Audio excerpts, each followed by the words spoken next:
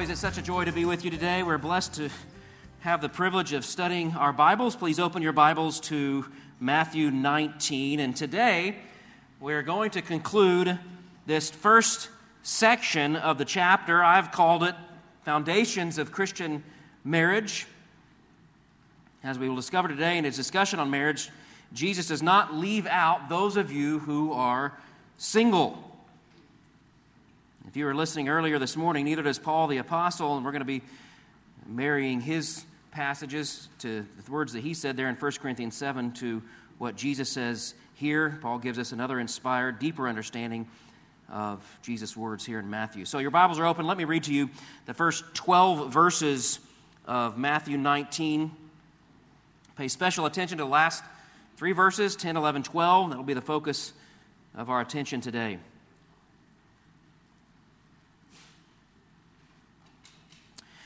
Now, when Jesus had finished these sayings, he went away from Galilee and entered the region of Judea beyond the Jordan. Large crowds followed him, and he healed them there. And Pharisees came up to him and tested him by asking, "Is it lawful to divorce one's wife for any cause?" He answered, "Have you not read that he who created them from the beginning made them male and female? And said, therefore, a man shall leave his father and his mother and hold fast to his wife, and the two shall become one flesh. So they are no longer two, but one flesh. What therefore God has joined together, let not man separate." They said to him, "Why then did Moses command one to give a certificate of divorce and to send her away?" He said to them, "Because of your hardness of heart, Moses allowed you to divorce your wives. But from the beginning it was not so. And I say to you, whoever divorces his wife except for sexual immorality and marries another commits adultery." The disciples said to him, "If such is the case of a man with his wife, it is better not to marry." But he said to them, "Not everyone can receive this saying, but only those to whom it is given. For there are eunuchs who have been so from birth, and there are eunuchs who have been made eunuchs by men, and there are eunuchs who have made themselves eunuchs for the sake of the kingdom of heaven. Let the one who is able to receive this, receive it." This is the word of God. I don't know if you know this or not, but in Ireland there is a female counterpart to St. Patrick. Her name is Bridget. They celebrate her on the first day of February, and they put these pretty little straw crosses on their doors to celebrate Bridget. If you just look up Bridget Cross, you'll see that on Google.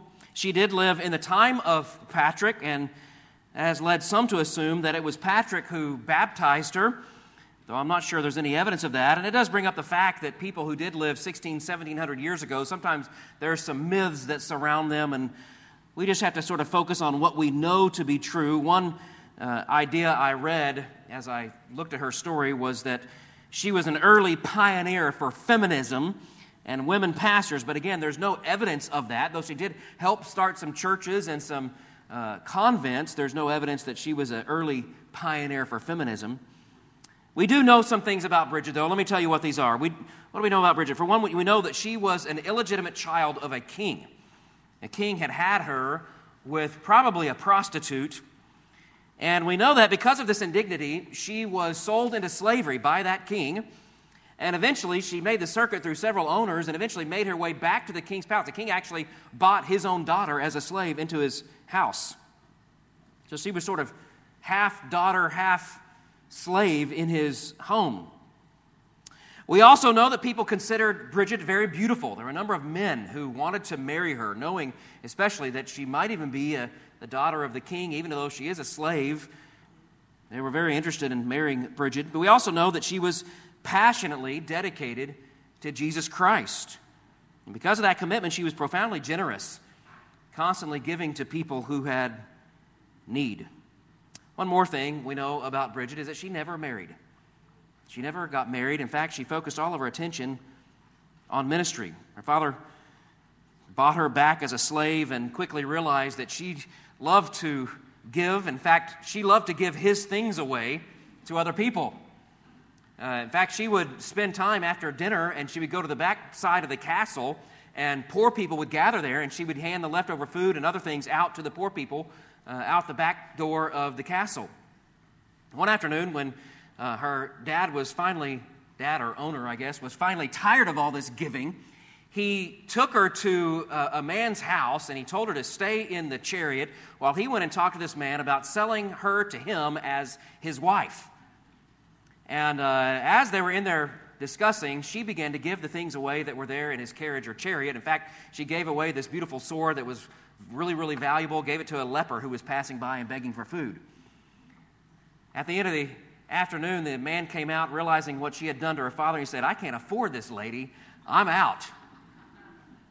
Bridget never got married. In fact, very soon after that, her father kicked her out of the house, and she continued to be generous. She did everything they could to help impoverished people. She actually was so generous, the Irish actually came up with a little hymn or a little rhyme that they say on St. Bridget's Day about her giving away things to people, giving away food to people. She went around and helped the sick and helped the poor and the indigent. And it became sort of a known thing that this is what she did. And people, ladies especially, began to gather around her and listen to her and actually be trained by her. She trained younger ladies to do the same thing, to give to people and to, when they give, to share the gospel of Jesus Christ. She led many, many people to Christ. Eventually, Bridget would open up some schools, and from those schools, people would go out and they would start churches, and she helped start many, many churches. And it's said that over the course of her life, she led over 15,000 people to saving faith in Jesus Christ. Now, the reason I tell you the story of Bridget is because she, definitely in that day, could not have accomplished what she did for the kingdom had she been married. In that day, as you might surmise, marriage and children would have precluded her from doing much ministry. Even if the husband would have been godly and kind and generous himself, it would have been very hard in that day when you're just trying to survive and just get enough food for your own children. It would have been hard for her to carry out this ministry. But because she was single, God gave her this great gift so that she could lend to the kingdom the message of the gospel and a ministry to the poor.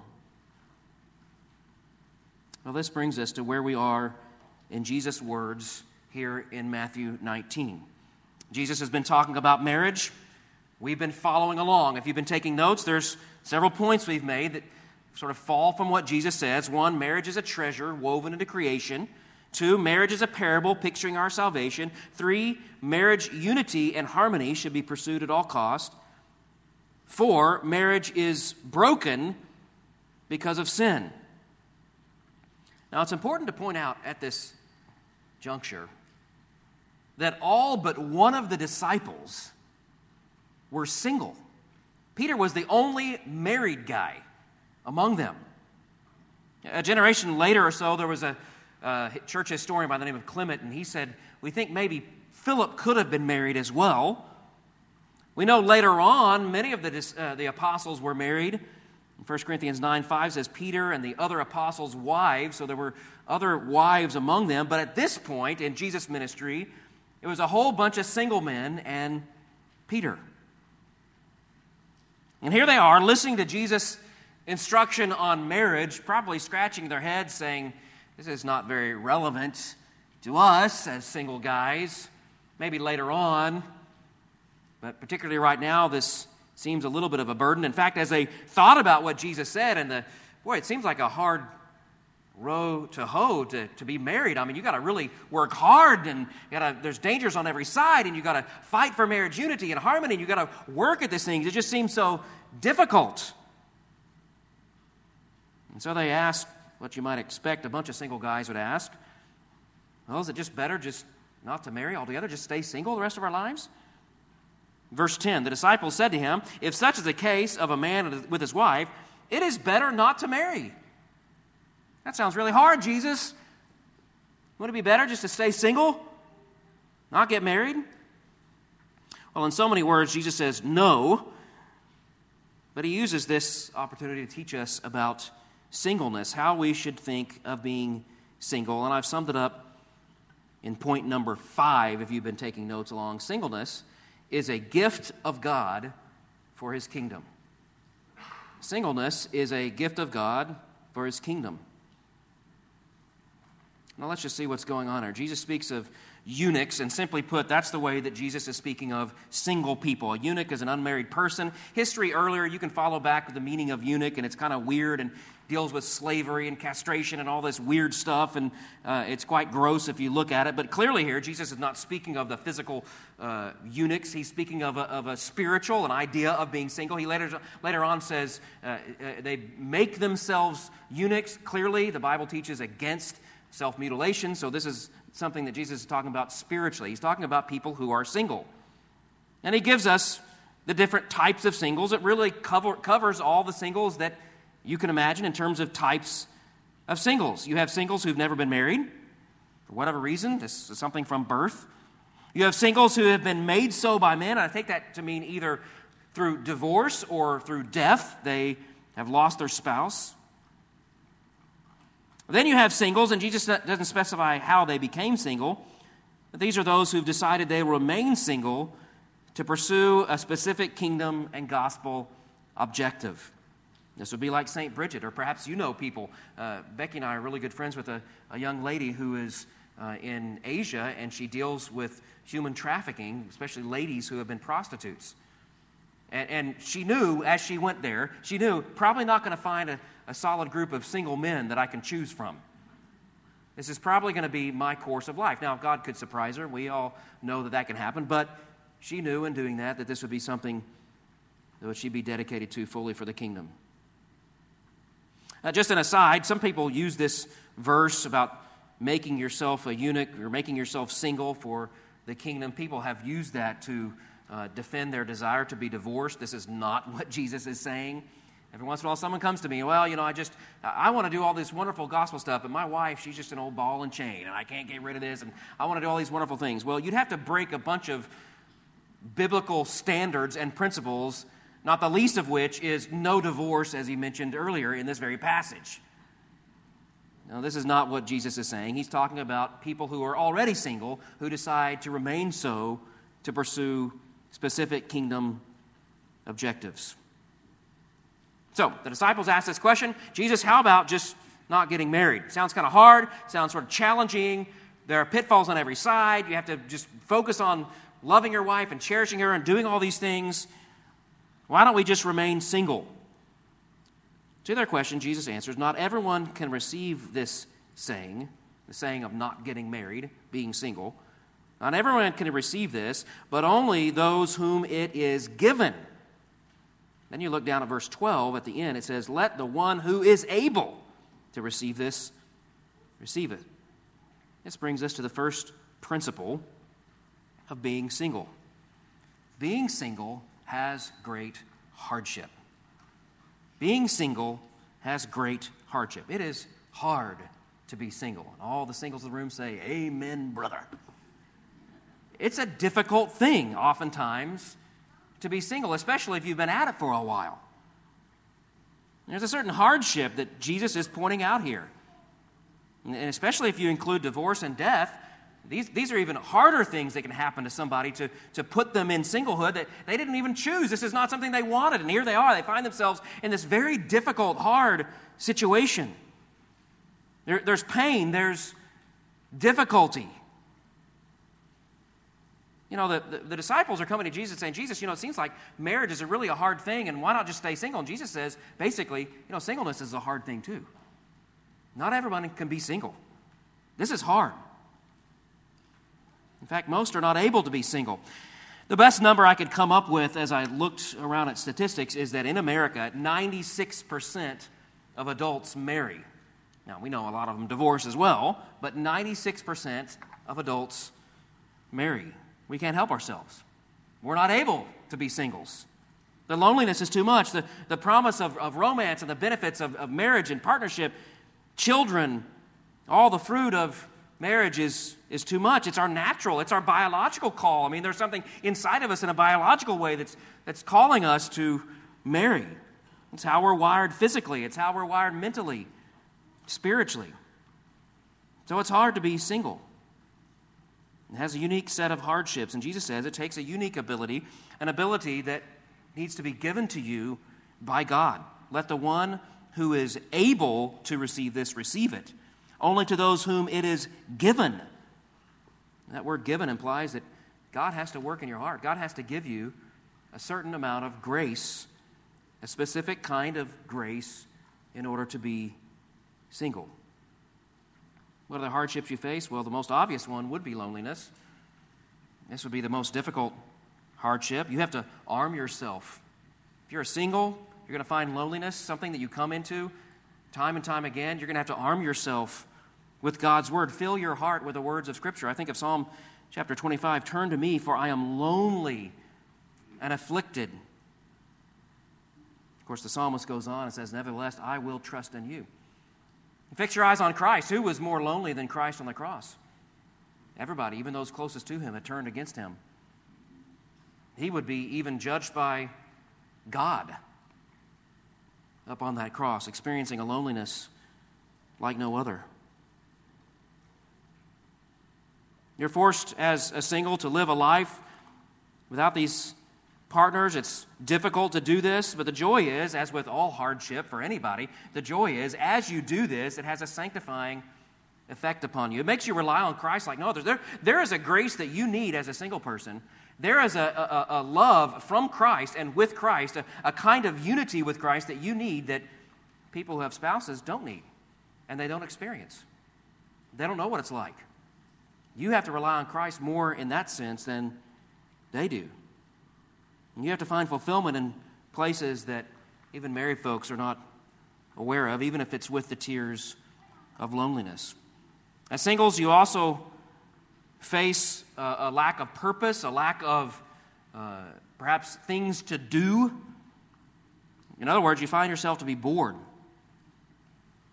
And you have this all the time. You're alone. It's a real challenge to keep yourself full and busy, active.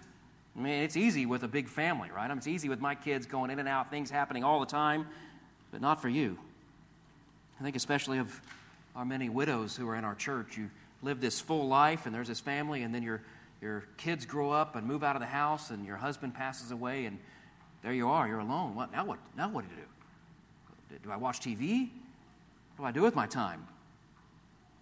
Again, you fill your life with the truth of God's Word. You read all the warnings against slothfulness. You read words from like Colossians chapter 2, verses 23 and 24, to do these things heartily, to find something to work on and go to work at it. You read passages like Ephesians 5:16 about redeeming the time and not letting Satan have a foothold in your life, and that is a true temptation, I think, for all singles, whatever that temptation may be. That's another hardship. Another hardship you face is misunderstanding from others. Unless they've experienced what you have, it's hard for folks to understand exactly what you're going through. You feel alone, not just in the sense that you are alone, but you feel alone that people don't know what you're going through. They don't know what it's like to be where you are. So again, you focus your attention on Christ. You focus your attention on gratitude and thankfulness. You don't grow bitter. You fix your eyes on Christ alone. That's pretty depressing, isn't it? Jesus says it's a hard thing to be single. And those of you who are single, you know this. Now, this is about all that Jesus exposes to us, but Paul sort of expands, under the inspiration of the Spirit, expands what Jesus says about singleness. So I want you to keep your finger there in Matthew and flip over to 1 Corinthians chapter 7. We've already read some of this today in the service, so you've heard some words already. If you're single and you've been around Christ very long, you probably yourself have read these words with great interest. What's going on here? What does the Bible say about being single? And what we're going to see here in 1 Corinthians 7, Paul sort of cycles through, repeats himself several times in this. And what we see here is a second principle that I wrote down about being single is this. Being single has great blessing. Yes, it has great hardship, but it also has great blessing. Here in 1 Corinthians 7, Paul he's talking about marriage and the duties and requirements of marriage. Then he says, look at verse 6, "Now as a concession, not as a command, I say this, I wish that all were as myself am. But each has his own gift from God, one of one kind and one of another. What's he saying? He's saying, I love being single. I embrace this idea. I embrace my singleness. I see this as a great blessing. In fact, there in verse 7, he says, each has his own what? Gift. He considers singleness a gift. I know that when you're all alone at home at night, singles, it may be difficult to think of this as a gift. But Paul considered it a gift. It's a gift of God. Verse 8, to the unmarried and to the widows, I say that it is good for them to remain single, as I am. But if they cannot exercise self-control, so I think that's one idea of the gift. The gift is it forces you to have a kind of self-control that it's not required of others to have, especially married people. You have to have a kind of self-control. You have to have a kind of self-discipline that is not required of others. You think of certain job descriptions. Certain people with certain jobs have to have a level of fitness, right, that we don't have to have. Football season is starting. You see all these athletes. They're amazingly fit. I'm not required as a pastor to be as fit as the people on the football field. I mean, I know I look like I'm as fit as the people on the football field, but I'm not. Well, singles, there's a certain level of spiritual fitness that is required of you that is not required of those of us who are married. Now, those of us who are married, there's a different kind of spiritual fitness that's required, but you have a kind of spiritual fitness you have to live up to, a certain self-control. Now, I think this is a blessing. It may be a blessing in disguise, but it's a blessing. Paul considers it a gift. You must pursue this maturity, this spiritual growth in terms of your self-control. And I'll tell you this, there are a number of people who are long-term singles. They're perhaps lifelong bachelors, or maybe they were divorced many years ago. And as I talk to them, I usually find, if they really love the Lord, what I usually find is an amazing amount of self-discipline and self-control. I'm almost jealous of them. Wow, this is amazing how disciplined this person is. Verse 38, so then, again, Paul sort of skips around. He touches these things here and there, so we'll kind of move around the chapter. Verse 38, so then, he who marries his betrothed as well, and he who refrains from marriage will do even better. Now, I don't think he's saying universally better and all singles are better than married people. He's not saying that. He's talking about in this respect, in this context, there's a certain level of discipline that singles will have and they will be better at than people who are married. Look at verse 32, more blessings here. I want you to be free from anxieties. The unmarried man is anxious about the things of the Lord, how to please the Lord. The married man is anxious about worldly things, how to please his wife, and his interests are divided. The unmarried or betrothed woman is anxious about the things of the Lord, how to be holy in body and spirit. But the married woman is anxious about worldly things, how to please her husband. You can focus your anxieties not on family and spouse, but on the Lord. You can focus your desires and your hopes on God alone. Earlier in the passage, he's talking about how the world is passing away and things are tough. He says in verse 28, I want to spare you these troubles that will multiply as you have a wife and family. And it's true, if you're single, you don't have to worry about your wife who's driving home through a bad part of town late at night. You don't have to worry about your kids who are going off to college and they're meeting people. You don't know who they are, and you're hoping that they're good people and will influence her in the right way. You don't have those worries. You don't have those concerns. You're not staying on top of those things and calling and checking on and helping disciple and trying from a distance to continue to have influence on your children or your spouse. And it's true, if you're single, you can give what you want. You can spend what you want. You can buy the car or house that you want. You can decide on giving generously how much you want to give to the Lord. You can decide on a whim that you're going to fly to Europe. It still won't cost you that much money. You'll have money when you get back. You can give generously to people like others can't. You can live in a way, you can live in a very small way just to bless others. Can't really do that when you got 6 other people to feed. You can live in a way, you can bless others. You don't have people looking to you for attention and love. You can show that love to the world and to people who are dying, much like I think back to Bridget. I'm always dumbfounded when I look at my budget and find out how much just goes to food and clothing and housing, and just for the 6 people who live with me, I mean, I'd be happy in a bunker with a bucket. But all these other anxieties. Now, married men, don't get all jealous of single guys, okay? And married ladies, same thing. I heard a guy tell me one time, you know where men would be without women? I said, no, Garden of Eden. Not true. Not true. Paul's point is well taken, isn't it? We understand what Paul is saying. If you are single, if you're like Paul and you're single, be thankful. There's a level of blessing and generosity. There's a level of freedom you have. And take advantage of that. Don't take that for granted. Take advantage of that to build God's kingdom.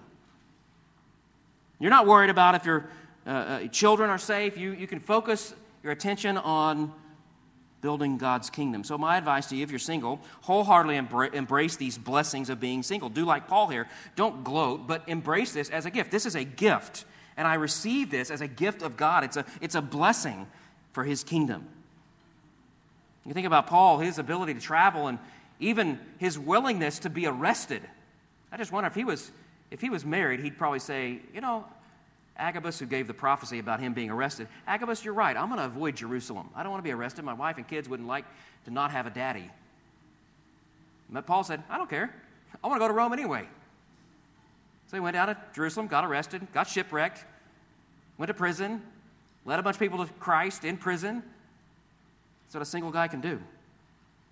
Well, this brings me to a final point about being single. Being single requires great contentment. This is sort of your focus as a single person, contentment. Verse 17, only let each person lead the life that the Lord has assigned to him and to which God has called him. This is my rule in all the churches.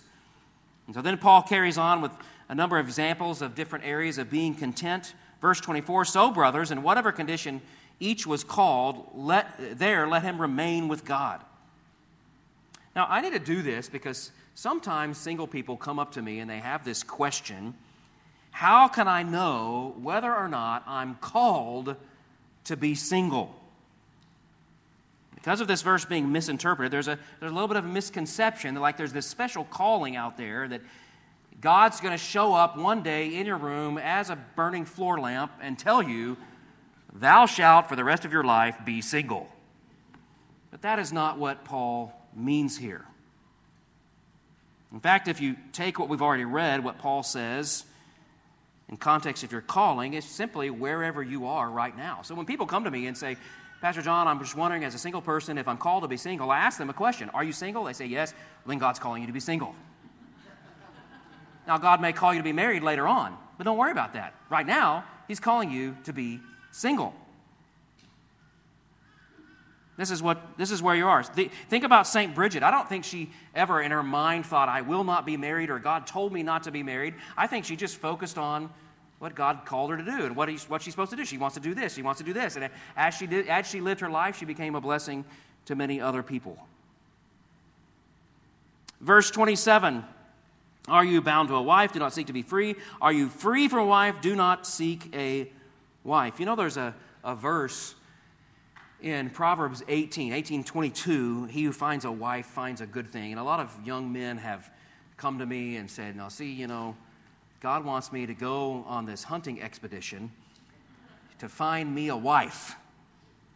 And so many single fellas, that's what they do. They are constantly looking, and any perceived sign that some girl gives him, he just jumps on that like a beast on the prey. But the word there in the Hebrew, in Proverbs 18, the word there, finds, in the original, is not so much searches for and finds, but stumbles upon, discovers. Not hunts down and scores the kill, not searches and searches for, but bumps into, discovers, happens upon. So single fellas especially, back off, especially when it comes to my girls. You're not on a hunting expedition. Just live your life abandoned to Christ. You don't have to do what the world says. Put yourself out there. You don't have to worry about that. If God wants you married, He knows your address. He knows how to bring the girl there. Don't worry about it. Be content where you are. Single ladies, it's not just the men who struggle with this, is it? I got 5 single ladies who live in my house. I know what you girls do. You pump your mind full of Downton Abbey and Jane Austen, and you fall in love with love. There's not even a guy out there. Just the fairy tale of love becomes something you're in love with. And you just, this idea, and it gets so bad, sometimes ladies, and I've seen this happen, a lady will just jump at whatever guy bats his eyes at her, and she jumps at him, and next thing you know, she's married to a guy she wished she'd never met. So, ladies, be careful. Guard your heart. Don't fall in love with love. Be content. Pastor Ryan told me this week, we were talking about this, he said there was many years ago, not in this church, but a different church, many years ago, he was in a prayer meeting, and one of his Navy buddies, single guy, stood up and was visibly angry with God, I suspect. He said, I've been asking for a wife, God to give me a wife for a long time, and He's not giving me a wife. Maybe if you guys will ask, He'll give me one. Singles, why don't you focus on what you will give God rather than what you think God ought to give you? Focus on contentment. Trust in the Lord. Verse 35, He's given instruction for everyone to pursue this contentment, particularly those who are single. And then He says, what I say this for your own benefit, not to lay a restraint upon you, but to promote good order and to secure your undivided devotion to the Lord. Don't you, singles, don't you want to find an unmixed devotion to Christ? Give God the responsibility for finding your spouse. Give Him your undivided attention. Verse 40, and we're finished. Paul says about the single lady whose husband has died, in my judgment, she is happier if she remains as she is. And I think that I too have the Spirit of God. In other words, he's saying, I'm speaking from a position of authority. I'm a happy guy. I'm very happy as a single person. And I believe she would be happy too being single. In other words, a single person is no less happy, no less full of God's Spirit, no less a Christian if they're finding contentment in Christ alone. So why not just pursue that? Let me tell you something. You ask any married couple, there are dark places in marriage. There are hard times in marriage, and you're going to have to figure out how to find your solace in Christ alone. You're going to have to learn that. If anything, just focus on contentment and the joy and the gift of being single. Yes, it is hard. Jesus recognized that. But it is also a great gift. So singles, know and calculate the hardship of singleness, but also the blessing, and above all, find your joy and contentment in Christ. All right, married people, you can wake up. We're going to have the Lord's table. Let's have a word of prayer, and we'll do that. Lord, we thank you so much for today. Thank you for all that you've given us. Lord, it so specifically identifies this condition, especially pre-marriage, but also, Lord, after marriage, people who've been divorced, people who've lost their spouse. Lord, there's so much truth here, but Lord, if there's anything we take away, may we be people who are content. Thinking even the words of Paul there in 1 Corinthians 7, whether we be married or single, Lord, the focus should be contentment. And so, Lord, we do just that. We focus our attention upon you, Lord. We focus our joy upon you. May we be a people who are finding our greatest joy and greatest contentment and greatest happiness in Christ alone. And yes, Lord, you bring along other people, perhaps even a spouse, that bring us great joy, and children who bring us great joy. But Lord, ultimately, our joy is in you alone. So help us love you in this way. And Lord, I pray that we would focus our attention on the truths of Scripture, fill our minds with the word of Christ. May we abide in Christ. Let His words abide in us, and therefore produce fruit. Again, Lord, for those who don't know you, call them to salvation today. And though we did not deal directly with the story of the gospel, Lord, perhaps there are those who want that joy, the joy that only Jesus can provide. And so, Lord, we pray that you'd speak to them, open their eyes to their need of a Savior, call them to repentance and faith in Jesus Christ. I ask this in His name. Amen.